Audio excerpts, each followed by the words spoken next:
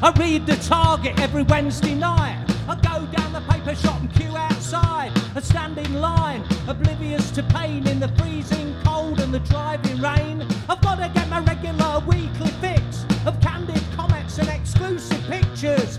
In the classified ads there's bargains galore. If you want a bookcase or a new chainsaw, 3-bar fire or a hover mower, half a ton of top grade horse manure. If you're eager to buy, they're willing to sell. For cash in the hand you get the horse as well. But what am I going to do with an horse up Tennyson Avenue?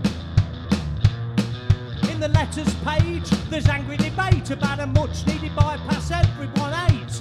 Not being built in quite the right place, cause it ain't marked tailbacks 5-hour wait. Always a crossword to scramble your mind. If you do it alone it'll make you go blind or deaf.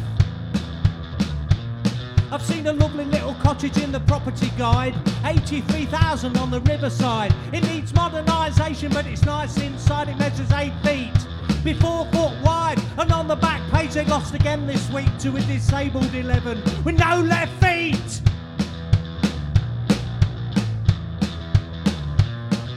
Lastly, I read the local crime report to see who's appearing this week in court for drinking 16 pints of McEwen's Export, stealing his dad blue Ford Escort.